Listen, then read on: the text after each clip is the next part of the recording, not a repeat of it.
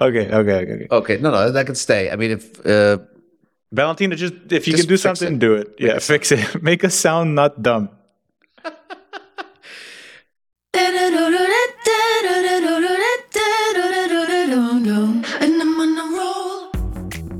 I'm Rob. And I'm Artie. And welcome to Trades Planning, a podcast that tries to make sense of international trade, business, and expat life without putting it to sleep. On today's episode, we'll talk about COP27. No, Artie, it's not the guy that pulled you over in Hoboken when you were 20. It was one time. We'll talk about German dependence on China, and actually U.S. dependence on China, and the sighting of a new very large bat in Geneva. Christian Bale? It's possible. Let's find out. And later we'll talk with Peter S. Goodman of the New York Times about why billionaires are eating the planet. And he doesn't like them except for the one that owns the Mets. And as always, we'll have the usual listener feedback and news roundup. So can we get into it? Am I allowed to say it still? With no further ado, let's get into it.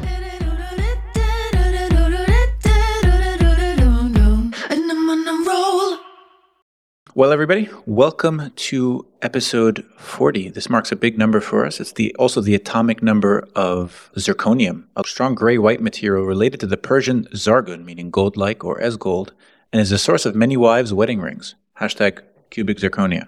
That sound you hear is my wife looking at her hand right now.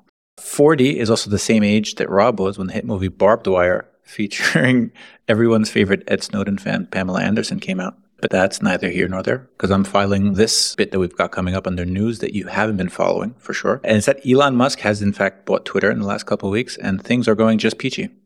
Also, Somali Air is also coming back. This is something you sent me, Rob. I don't know how to feel about that. Yeah, I mean, it's one of those iconic brands like Pan Am or, KLM. And then there's Somali Air. It's been out of business for a little while, but they're looking to do a relaunch. And I think it's one of those where you really want to be in the business lounge. They should get Leo DiCaprio or Alec Baldwin to run it. Yeah, exactly.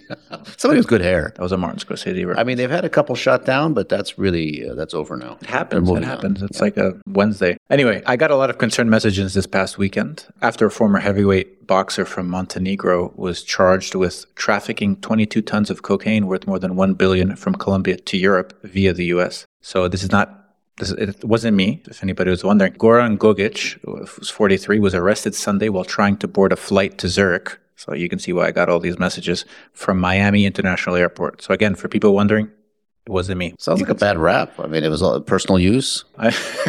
22. Are you saying I have a big nose?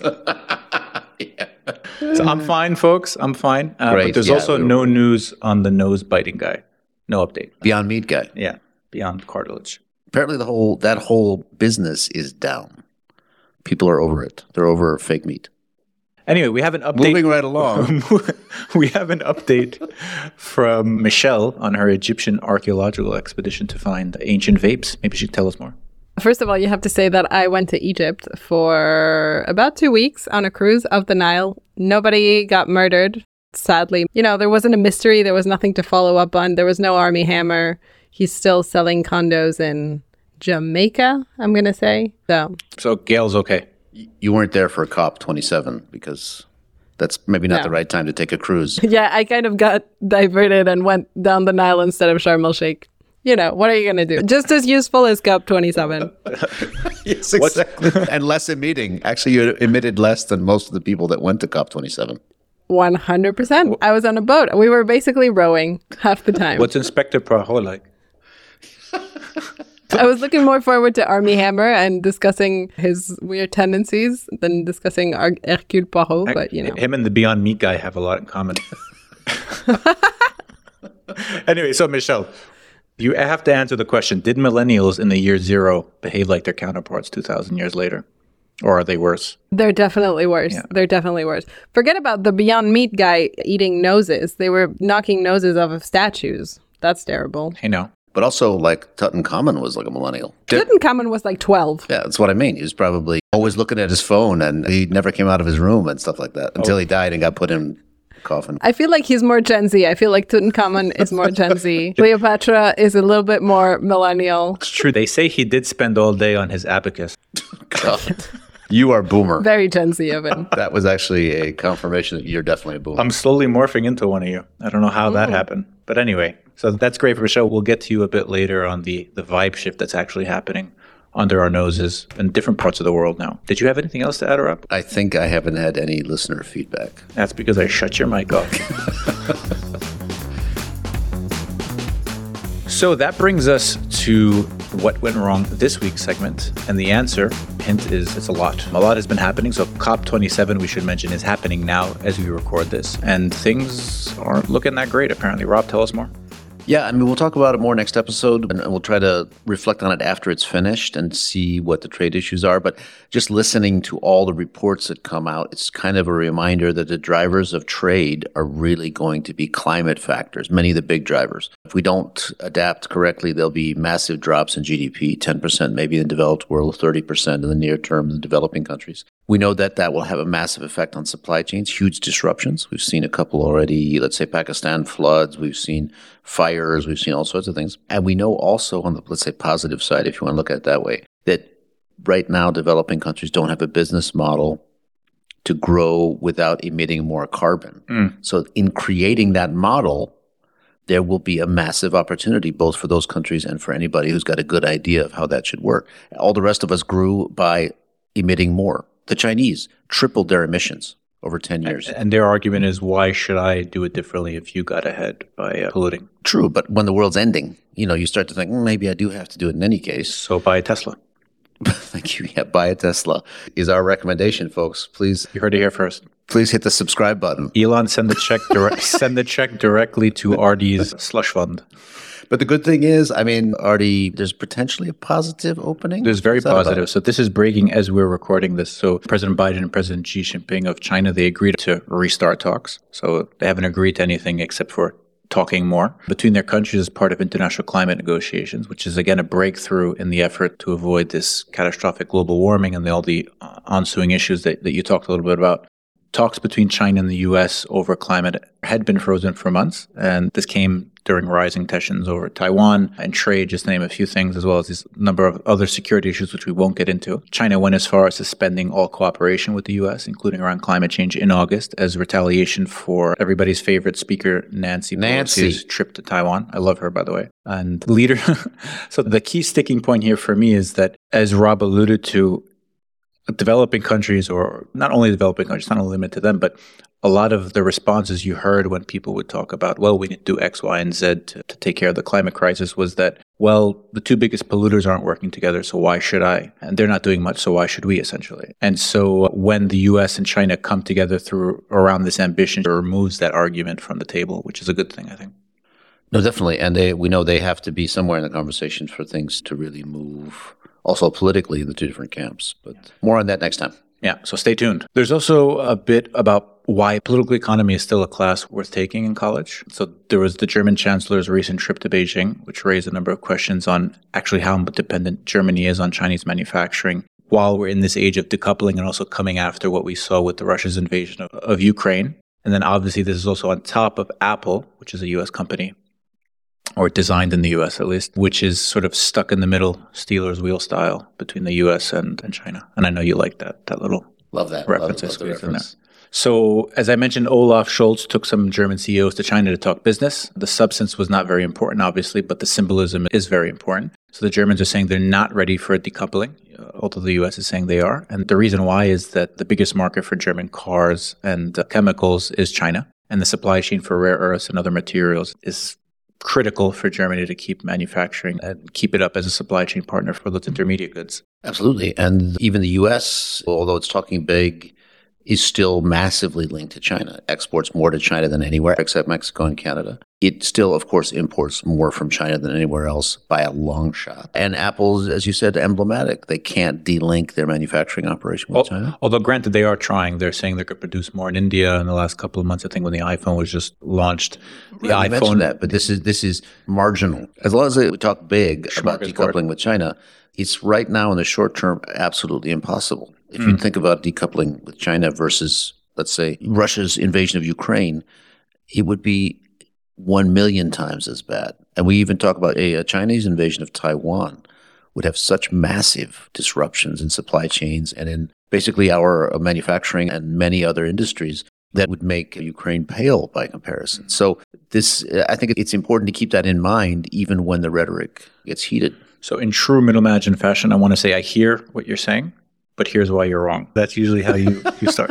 Yeah. No, I think you're very much right. For me, So right. the fact that Apple is even talking about shifting some of the production to countries like India and others also already speaks volumes, because it's not an easy decision to take. I'm sure there was a lot of due diligence done and hand wrangling on their part, because China gives it such a leg up on the competition, or many companies. The fact that they're even thinking about doing these things, and we've seen zero COVID, the effect those policies have had even recently on the launch of the iPhone. Orders for the newest iPhone have been delayed specifically as a result of some of these zero COVID policies within China. And so that's having a negative effect on the Chinese economy and the way people perceive it. So as with most things in life, I think the truth is somewhere in the middle as well. No, I think that's right. But we see Germany being more reluctant, let's say, to participate in the rhetoric and even the decoupling. So the U.S. is pouring massive subsidies into chips, for instance, which we talked about, to try to find ways to do that. The subsidies and legislation related to electric cars and so on, which we don't necessarily see happening in Central Europe. There's definitely more at risk when we're talking about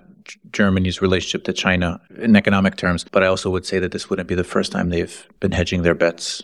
But anyway, moving on. We're going to talk a little bit later with Peter S. Goodman on why billionaires should pay their taxes. And that comes at a perfect time for this news story, which is the OECD tax chief was recently warning of future or increasing amount of trade wars if the global minimum tax is not implemented. So as I mentioned, the OECD's departing tax chief, who masterminded the most radical reforms for corporate taxation in, I would say, a century, has warned that the US and Europe risk reviving trade wars and facing up to hundreds of billions of dollars in lost revenue if they fail to move on the deal that they reached last year, which we talked quite a bit about and we're actually quite excited for. So we've seen the pushback to the law passed by the Biden administration in recent months. We've seen France talking about doing something similar. We've seen what Europe or the EU countries are talking about, taxing the Amazons of the world on an individual basis if there is no such agreement reached, which the US obviously is not in favor of. So I think he's talking a lot of sense.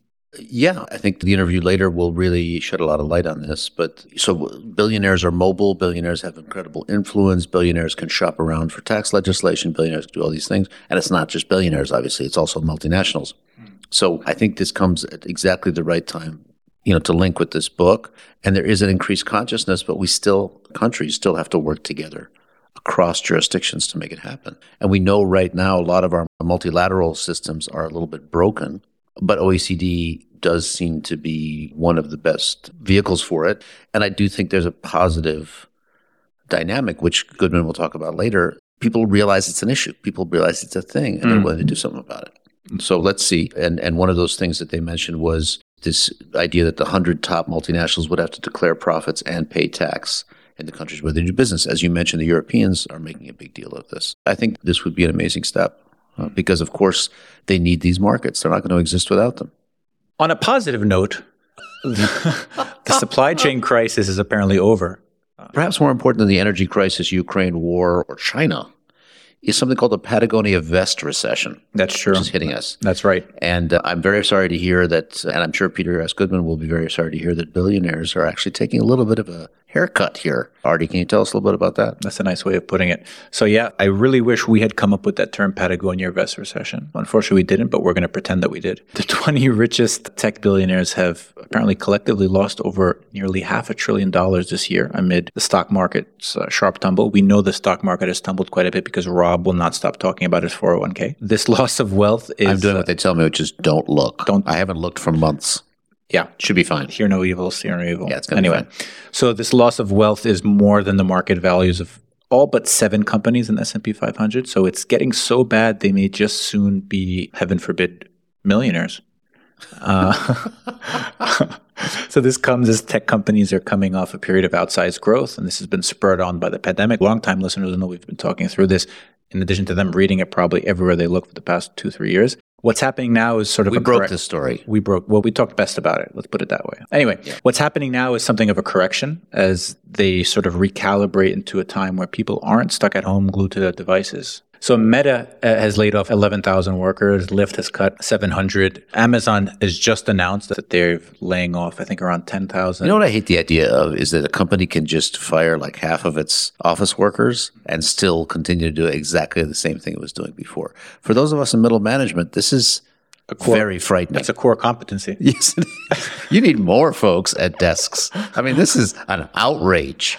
I want this to stop. The thing that stuck out to me, especially on this Amazon one, is that most of the firing, the layoffs are coming from the corporate side of the business. So we've been talking a lot about how the future of work means low-wage workers, more blue-collar workers are at risk, et cetera, et cetera. This is obviously a very small sample size, and we're talking about it in real time, but the fact that we're hitting sort of the white-collar workers is also interesting. I mean, this whole thing's got to stop. But also we had this reminds us, we've been talking about a plunge in productivity in Western countries that's unknown. Now you fire half of everybody, productivity suddenly goes up.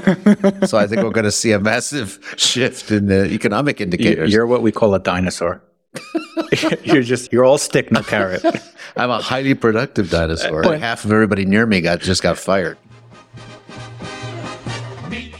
Peter S. Goodman is the global economic correspondent for the New York Times, based in New York.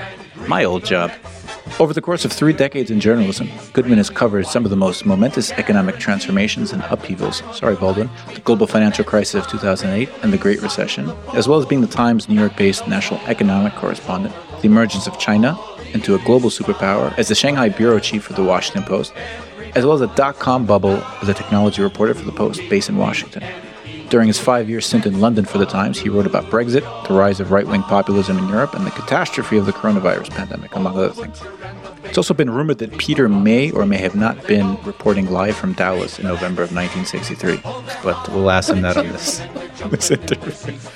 However, he did cover Sarah Palin, and her star continued to rise after his reporting. So we'll hear that this is a counterexample. She's still looking for Russia from her home. Peter has also been recognized with some journalism's top honors, including 2 Gerald Loeb Awards. Everybody know Jerry Loeb. 7 prizes from the Society of the American Business Editors and Writers. Those parties are raucous. His work as part of the Times series on the roots of the 2008 financial crisis was also a finalist for the Pulitzer. He's the author of 2 books, the best-selling Davos Man, which we've talked a lot about and I've actually almost finished reading, and Past Due, The End of Easy Money and the Renewal of the American Economy, 2009, which was named one of Bloomberg's top 50 business books. Peter, thanks for joining us on the podcast. We're really excited to have you on. I know that I have been biting Rob's ear off talking about the book. This was actually the first book I've been reading since I had a serious ski accident in January. So the first book that I've actually read front to cover. It didn't help with the brain trauma that I had. It actually made me more cynical, if you will. But well, I'm not aiming for cynicism, but I'm sorry to hear about the brain trauma. Yeah, I'm doing much better now. The good thing is I cut down a lot on the jokes. Yeah, that is good. So this podcast used to be much worse before January. So Geneva is an even more humorless place than usual? Exactly, yeah. This is what they do to Americans. That is a frightening. They tell you, go skiing, it's fun, nothing will happen. Although they came out with MC12, that was pretty... It's good fun. Actually, now I'm thinking about it, it would have been perfect for this interview if I happened to have had my ski accident in Davos, but it wasn't. Sadly, it happened in Zermatt, not in Davos. You might have gotten a helicopter. That could have been very exciting. I did get a helicopter. I don't remember any of the ride. Apparently, it was a really great view of the Matterhorn from what the paramedics told me, but I don't remember any of it. It's a little... Yeah, you probably weren't appreciating that. Humor is a little macabre, but anyway, moving right along. So, Peter, why don't you tell us a little about yourself? I understand you've spent a lot of time outside of the U.S. as well as now being based there in New York, but tell us a little bit about your story. So I started off my career actually freelancing in Southeast Asia for a bunch of American and British papers, and then came back to the States and worked for a while as a cub reporter at the Anchorage Daily News. That was my first real newspaper job, where I covered a then completely unknown member of the Wasilla City Council, which was part of my beat, named Sarah Palin. And I went to grad school for a little while and then spent 10 wonderful years at the Washington Post, including 6 in China, where I was the Asian Economic Corps. Got to the New York Times just in time for the Great Recession, was the national economic correspondent starting in the fall of 2007, moved to London in 2016 to write about the European economy just in time for Brexit, and decided that I'd seen enough of this kind of pillaging by the billionaire class, leading to the opportunism by extreme right-wing movements that have since actually taken power in many countries I was visiting in those years to write a book about it. And here we are. You are like the four horsemen in one. Everywhere you go, Brexit happens, Great Recession. I think we need to say it's not your fault. If you can figure out what my next post is and short it now, yes, I would recommend that heartily. I neglected to mention, I worked in Japan for the Japan Times. I guess that was my first real newspaper quasi job. I was a freelancer, but that was right before the bubble burst. I was just about that. And I was a telecom reporter in Washington for the Post right before the dot-com bubble. So, yeah, I do seem to have a track record of showing up before all hell breaks. But Sarah Palin didn't crash until much later. That's true. So that's a kind of... But actually, Sarah Palin's done just fine, and China did pretty well, too. Yeah. So there are counterexamples, Artie. Fantastic. But still, don't come to Geneva. There are. The Times doesn't put you in Geneva. One accident is enough this year for me in a lifetime. So your book has been out for about a year. Came out in January. Excuse me, right around the time as my accident. Perfect. Right before accident. So it argues that rising inequality and concentration of wealth among billionaires sort of comes at the expense of most of the world's population. And this hasn't been by accident, essentially, is the gist of your book, if I can paraphrase. That's exactly right. I mean, the whole point of the book is to kind of put a frame around events that we tend to think of as so complex that they can't be comprehended. Globalization, technological shifts. We're told that there are all of these mysterious and complex explanations for things that we know in our bones, that, in many major economies, middle-class people have seen their living standards stagnate, and in many cases, like in my own country here in the States, decline. And yes, the point of this book is to argue that did not happen by accident. That was the result of a systematic bottom-up transfer of wealth. It's not some sort of conspiracy. It's stuff that's happened in our legislatures, in our court systems. It's happened in plain view, but we have seen policies written by the beneficiaries of this, winner-takes-all economy, where everybody declines except for the handful of people who are powerful enough to essentially control the levers of democracy. And that's this group I call Davos Man. It's a term I stole from the political scientist Samuel Huntington, who coined it in 2004. I'm obviously referring to people who go to the World Economic Forum in Davos, but a special slice of the billionaire class that would have us believe that they are the solution to our problems. They are not only not the reason for all of the manifestations of inequality, from cynicism in democracy itself to low vaccine rates in many major economies. They would have us believe that there's the solution to our problems. And that's an argument that they make again and again. So my question would be, and this is hard, kind of hard conversation for me to hear, because I went to graduate school in the 90s and we were all about Washington Consensus and liberal economic solutions and so on, many of which basically the folks you're mentioning put into place. But so the question I guess I have is, let's say the decline in real wages started much before these kind of celebrities came onto the scene, right? Late 70s was when real wages started to drop in the U.S. So when did these kind of rapacious billionaires start this? Because we're thinking Elon Musk and sort of Bezos and stuff, but you're talking about something that started much before, is it? Oh, I mean, this is a tradition in American history that, goes back to the robber barons, right? You can go back to the late 19th century, see the tendency to amass monopoly power and to try to write the rules in favor. I mean, the history that I'm most interested in, yeah, you put your finger on it, from the late 70s, there's deregulation. We have Thatcher in the UK. We have Reagan in the US. We have large tax cuts for wealthy people. We have essentially an evisceration of antitrust law. We have rules that make it harder and harder for labor unions to collectively bargain, which means working people don't get their piece of the action. And the result of that is that those at the heights of the economy do extraordinarily well. People with rare skills, people with advanced educations, they're positioned to do well, and just about everybody else doesn't do well. That's the story that I'm telling. So as the name implies, we talk a fair bit about trade on this podcast. Now, it seems to be blamed by politicians across Western countries, across the voters within those countries, for many of the world's problems, rightly or wrongly. Has it been made to be collateral damage from this thesis you just sort of outlined so eloquently for us? Well, it's a great question.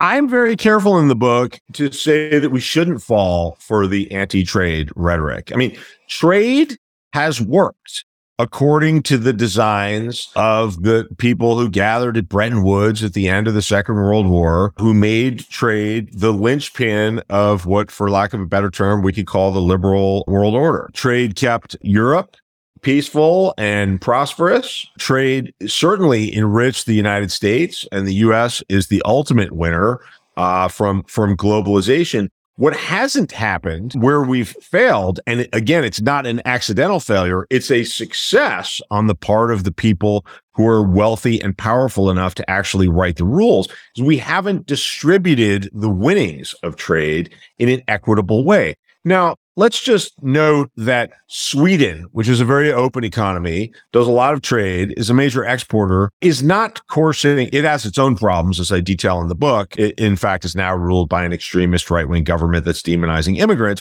But it, by and large, has been fairly pro-trade because Sweden, like the Nordics in general, runs a very successful form of social democracy where everyone understands we pay very high taxes. And in exchange for those high taxes, we get a lot of very useful government services. Our kids can go to school for free. Everybody's got health care. You can quit your job if you don't like it, go start another job and not worry that if you get some horrible diagnosis, you're going to go without health care, which is the situation in the U.S. And if you have a baby in Sweden, the two parents are able to take 500 days of parental leave, divided however they like. And that's the system they've got. And if you lose your job, if you are working at a company that suddenly falls prey to competition under trade, you get very generous job retraining that's highly effective. You get unemployment benefits, and your family economy really doesn't get hit that much. Whereas in the US and in the UK, and to a certain extent in France and in Italy, if you lose a job, but especially in the US is really the outlier. If you lose a job, it is not that far to fall all the way down to going to look for shelter, outside as a place to sleep tonight.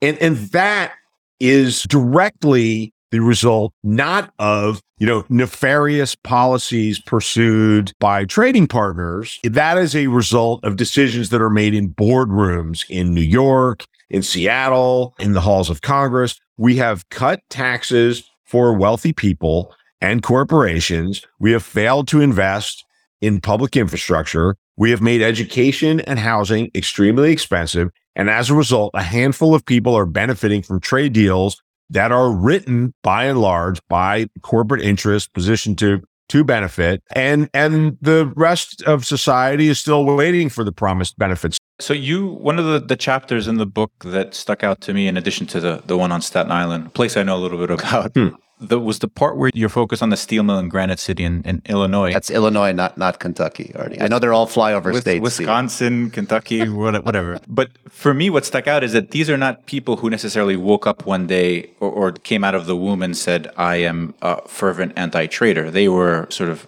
victims of the environment which they live in. And then I guess you could use the word collateral damage for this managed globalization, if you will. So they became, in effect, Trump voters when they were very much sort of democratic through and through.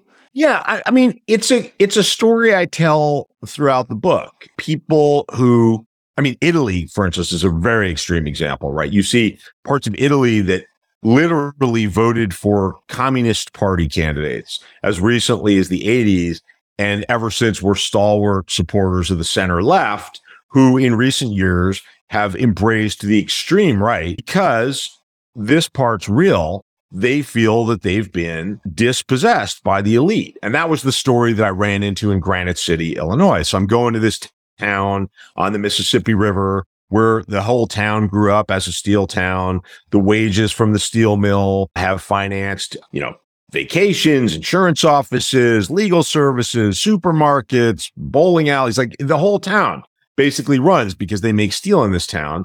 And they haven't been making much steel in this town. And part of that is because of unfair Chinese competition, but it hasn't stopped the executives from cashing in multi-million-dollar stock options and various bonuses. And so the workers who, like many union workers in the US, traditionally vote for the Democratic Party, essentially say, well, why are we continuing to support the status quo when the status quo has just screwed us for decades? And we're out of work. Our local businesses are going out of business. We're having a hard time paying the rent or the mortgage. People are moving away. The town's dying. And meanwhile, along comes Donald Trump, who is speaking loudly about how, China's the problem. I'm going to take a 2x4 upside the head of China. I'm going to monkey wrench the global economy. Americans are getting screwed in the time of globalization. And these are people who, these are working people who are not really up on the particulars of geopolitics, but they get that China is a threat to their paychecks. And one of these candidates is talking loudly about it. And the other, in that case, Hillary Clinton, is connected to the Clinton legacy, which is really about the kind of globalization that we've lived through. And so these people, some of them catered to by Trump's white supremacist tendencies, essentially saying sometimes coded and sometimes outright that white people in America are not supposed to be the ones who have to worry about unemployment benefits and welfare checks. And there's an overwhelming shift amongst people like that and communities like that for Trump. And Trump comes in and, at least rhetorically, seems to deliver, even though he actually damages the very communities that he's supposedly championing while he's really catering to Davos man through massive tax My cuts. cousins didn't get that memo, so I'll make sure I highlight this part of the interview for them. They'll be hate listening as usual. So I think we need to shift gears here and get to the really important part, which is All this other stuff hasn't been the important part? No, not at all. No. Now we really get into the hard-hitting part. Okay, here comes the important part. Yeah, this is the hard part. So you've lived as an expat in Europe and Asia, and so we ask, what did you learn about your home country while living abroad? And especially now you're back. What have I learned about my own country? Well, I mean, I've learned that we really are an outlier in terms of not providing things that are accepted as just basic goods in most of the rest of democratic society. I mean, the fact that there are, depending upon how you count them, tens of millions of people who can't count on healthcare, and tens of millions of low-wage workers, in some cases, high-wage workers who can't count on sick leave. And what I think I've learned, along the way is that a lot of our narratives, and this was another motivation for me to write the book, was to lay bare these false narratives. A lot of these narratives about how, we pray at the altar of Joseph Schumpeter, the Austrian economist. We're all for creative destruction, unlike those, nanny state loving, socialists in Europe. That's just nonsense. It's just demonstrably false. And that in fact, many cases we've sold this story because it serves the interests of the handful of people who benefit when we cut taxes for the richest people. And then we hurt people with the results of that, slashing infrastructure, saying we don't have money for things people actually want, like healthcare, like help when you lose a job. I mean, these are things that pull well. Like, people actually want these things, and yet we supposedly can't afford them. So it sounds kind of bad, but there's good things too. Like we got, the hamburger. The hamburger? I'm a fan. Well, I'm a New Yorker. Right? It's good to be back where there's decent pizza and bagels and smoked salmon. These are good things. I like baseball. I'm a fan of the NBA. I've never managed to get into sports despite my travels around. Like, I got into English soccer a bit, but I never understood cricket. Having started following you on Twitter the last month or so, I almost canceled the interview when I saw that you keep posting about the Brooklyn Nets. And why is that? Just that I don't think we have enough time to talk about why the Nets are bad. Rob is looking at me with a blank, glazed over stare. Like, what are we talking about? What in the hell are we talking about? So this wouldn't be a podcast about interviewing the guy who wrote Davos Man without asking you about Davos. Now, we've heard a rumor. I'm not sure if this is true, but we thought you can confirm this with us. Is that reporters or just guests in general have to do a shot every time somebody mentions stakeholder capitalism, Ohana, or both? Is it true? I would file that under too good to check. I think you should just run with it. I'm not going to shoot that down. Fellow journalist. Yeah, exactly. Who is your favorite billionaire? That's a good question. Who's my favorite billionaire? I can't say that I have a favorite billionaire. I don't know. Is LeBron a billionaire? Michael Jordan is my favorite billionaire. There you go. Good. That's good. One of the Kardashians. Are the Kardashians billionaires? I'm not qualified to say more than 2 words about The Kardashians are in the same bucket for me as the Nets and the Mets. What are you're hating on the Mets? Yeah. They're the You're they're the other. I'm basically. Oh, if you had told me this, I never would have agreed to your podcast. I'm just the homer. And that's whatever, man. I'm part of a very small tribe. Like, hate is better than just being completely ignored. That's fine. But if you're going to hate on the Mets, can't count on that. Okay. So you can watch the Nets because I'm sure they'll be trash for a while. But anyway, that's neither here nor there. They will. I think we need a book on how the Mets could inspire emotion at all. Hey, the Mets won 101 games this year. Have a little. Wait, hold on. Now we're going to bring it back to the zeitgeist of your book. So the Mets are owned by Steve Cohen, right? And he's my favorite billionaire. As long as he signs, and he's a felon, but as long as he figures out how to get Trey Turner in or Shohei Ohtani, I'm all good with Steve Cohen. And that's stakeholder capitalism. Edit.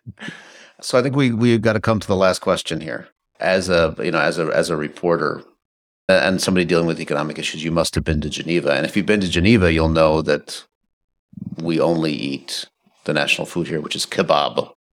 So what is your favorite kebab in Geneva? And I'll give you a hint.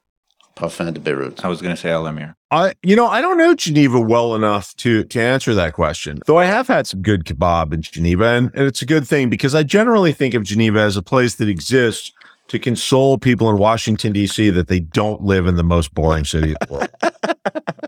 I can neither confirm nor deny that. That is really, but you can get out of it a lot easier than get out of New York. I mean, or Washington. I can take a bicycle to the Oh, no, that's true. There's much better skiing around Geneva than there is in Washington, and better food, at least. Again, tying back the beginning of this interview to quote Sarah Palin, I can see the airport from my house. And I guess we do need to ask you about, because this podcast is scientific, if nothing else, we always ask people about Staten Island, which you've mentioned a couple times in Davos, man. Have you been there in person? I mean, seriously. I've been there in person. I've driven across it very often. In fact, I used to be able to see the Verrazzano Narrows Bridge from before I moved. Yeah, I'm a fan of Staten Island, actually. I mean, I'm going to sound like such an obnoxious non-Staten Islander, but good pizza, love the ferry. Oh, good minor league baseball. It's because Artie edits the podcast that the Staten Island content stays in. Magically, I don't know how it happens. It's like globalization. It's not managed. It just happens that all my jokes get in there. Peter, if people want to buy the book, want to see more about the work that you're doing, where can they do that? They can jump on my website, petersgoodman.com. They can check out my author page at the New York Times. You can follow me on Twitter, Peter S. Goodman, or just Google Davos Man Goodman, and it will pop up. You can buy it however you like. Excellent. Peter, thanks so much for joining us. It's been a pleasure, and hope to have you on you again once Davos Man 2 comes out, because I always love the sequels. Sequels. Thank you guys very much. This was a lot of fun. That brings us to the next segment. This is where Michelle talks to us about the vibe shift. I think we should rename this M. Night Shyamalan's the vibe shifting. The shifting. So over to you, Michelle. Thanks, Rob. Yeah, the vibe is shifting, but it's a very small vibe this week. It's the vibe at Barilla, so the company that makes pasta. Barilla. Italian pasta. Barilla. The problem is that this company was apparently promoting that they made their pasta in Italy, or that at least it was Italian pasta. And this lady who was on Twitter just drove by a Barilla factory in Iowa and got so mad, she just went on a full Twitter rant talking about how it was deceptive to the consumer in general that they were making pasta in the US and not in Italy. So how do you feel about that? No, it's a supply chain. I mean, you get certain elements from Italy and then they're assembled in Iowa. Exactly. And what's wrong with that? Pasta from Iowa. Pasta from Iowa. Hey, there's plenty of Italian-sounding last names. Iowa, the capital of pasta. In our journalistic way, we confirmed that there really is pasta that's manufactured in Iowa. There's an actual factory. But the problem is not even that. The problem is they're being accused of producing pasta with bugs in it now and feeding it to the Americans because somehow the wires got crossed, the tweets got crossed, as they often do on Twitter nowadays. First of all, Barilla tweeted something about eating bugs at some point in their Twitter career. And this lady took that tweet and decided that that meant that they were feeding Americans bugs, that apparently the Iowa plant is making bug pasta and selling it to the poor, unsuspecting Americans. So maybe the globalization is completely over and it was all because of bugs and pasta. This is most likely a parody account, courtesy of Elon's new Twitter changes. Actually, I think we've got really a globalization case study here because this should be what should say on the Barilla package is designed in Italy. In Iowa. Yeah, exactly. The apple is, proudly designed in Oregon. Thank you for throwing some serious shade at Apple right now. I love it. I'm here for it. That's where Apple pasta is also put together. So, Michelle, thanks for keeping your eye on the vibe shift from Egypt, Berlin, and all places east. Shifting, but okay. Bye, Michelle, and thanks for letting us know where the vibe is going. Hey, Rob, why is your phone broken yet again? Well, it's been real wet out, Artie, and with all this rain, my phone slipped out of my hand and broke. Another expensive thing for me to fix. Rob, I think you would not have had this problem if you used Case Folklore, either now or in the summer, which you probably didn't use then either. Case Folklore, what's that? Case Folklore offers customized phone cases which come in an assortment of designs. Right here, you've got a Taylor Swift one, which I'm using. You can also find out more by checking out their Instagram page at Case Folklore and using the promo code SPLAINING at checkout. Don't get the Taylor Swift one. That was just a joke. We're not really fans. I wish I'd done that back when it was hot out, but I'll definitely go to Case Folklore now. Thanks, Case Folklore. That leads us to this week in local news. You wouldn't believe this was true unless you lived in Geneva or really anywhere else. So, Artie, we are tracking a couple of big stories here. Obviously, when eagles don't dare, City of Geneva pulled the plug on an anti-drone brigade. They had been training eagles to intercept mechanical drones in the air to safeguard dignitaries. This was actually a plot line from Jurassic Kingdom. How they're going to use velociraptors to save the world. Spoiler alert, does go bad in the end. I thought this was an article from The Onion, but it's actually in Bloomberg. It's a real thing. They were training eagles. I think it started going downhill when they tried to name it Feathered Dome. Feathered Dome. Oh my God. I don't know. This week in local news literally just write themselves. There's nothing for us to do. Well, on a more serious note, folks, this past little while, there was observed in Geneva a very unusual sighting, a huge bat of the type, it's called a Molosse de Sestonie. Everybody knows this. 40 centimeters, which is about 17 inches. Neither of which I can visually picture. It's a real big bat, although still pretty light, 30 to 40 grams. I thought Christopher Nolan was just shooting the Batman. We don't know on site. We don't know, folks. Roads were closed. Or this is really a real news story. This is a real news story. There's a bat, which very unusual bat sighting. Apparently, it's got a very characteristic cry. Many people had reported this into the Geneva wildlife tracking system. Yeah, the Batman really did have a weird voice. Then they went out and found her. It was a female. Sadly, Artie, this story does not have a happy ending. She had a little bit of a bad time. She had many injuries and, in fact, had to be sent up to bat heaven during her passage here in Geneva. So we do hope that she did reach heaven. And, of course, I was going to make a Meatloaf reference. It was a straight bat out of hell. All right. But anyway. Delete, starting the story again. You should have warned me. I needed to start. Because I would have actually read the story, or you should have told me that somebody was going to die. I didn't read the story. Because that escalated. How would I know about that? Because now I look like the bad guy. That needs to be deleted. No, what is it? It's got to stay it. No, it's got to go. Oh, really? What? We're going to have a dead bat? The PETA? The PETA's going to boycott dead bat?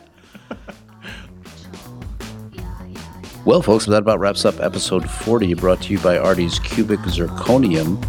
Spoiler alert, the diamond was real.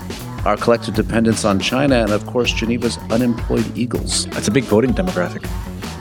We also want to thank our guest, Peter S. Goodman for joining us once again, as well as executive producer Michelle Ogin and Valentina Saponara for highlighting the vibe shift, as well as helping and produce this and every TS episode. Please don't forget to subscribe to this podcast if you haven't done so already. Make sure you catch our next episode coming out very, very soon. You can also find us on Apple Podcasts, Spotify, Google Podcasts, or anywhere else you get your podcasts. Don't forget to leave us a review on Apple Podcasts and Spotify. We read all of them, so be gentle. You can also follow us on Twitter at Tradesplaining or on Instagram at trade.splaining, or just email us your questions, comments the old-fashioned way at trade.splaining@gmail.com. And remember, folks, we do have to remind you, Listen responsibly. listen responsibly.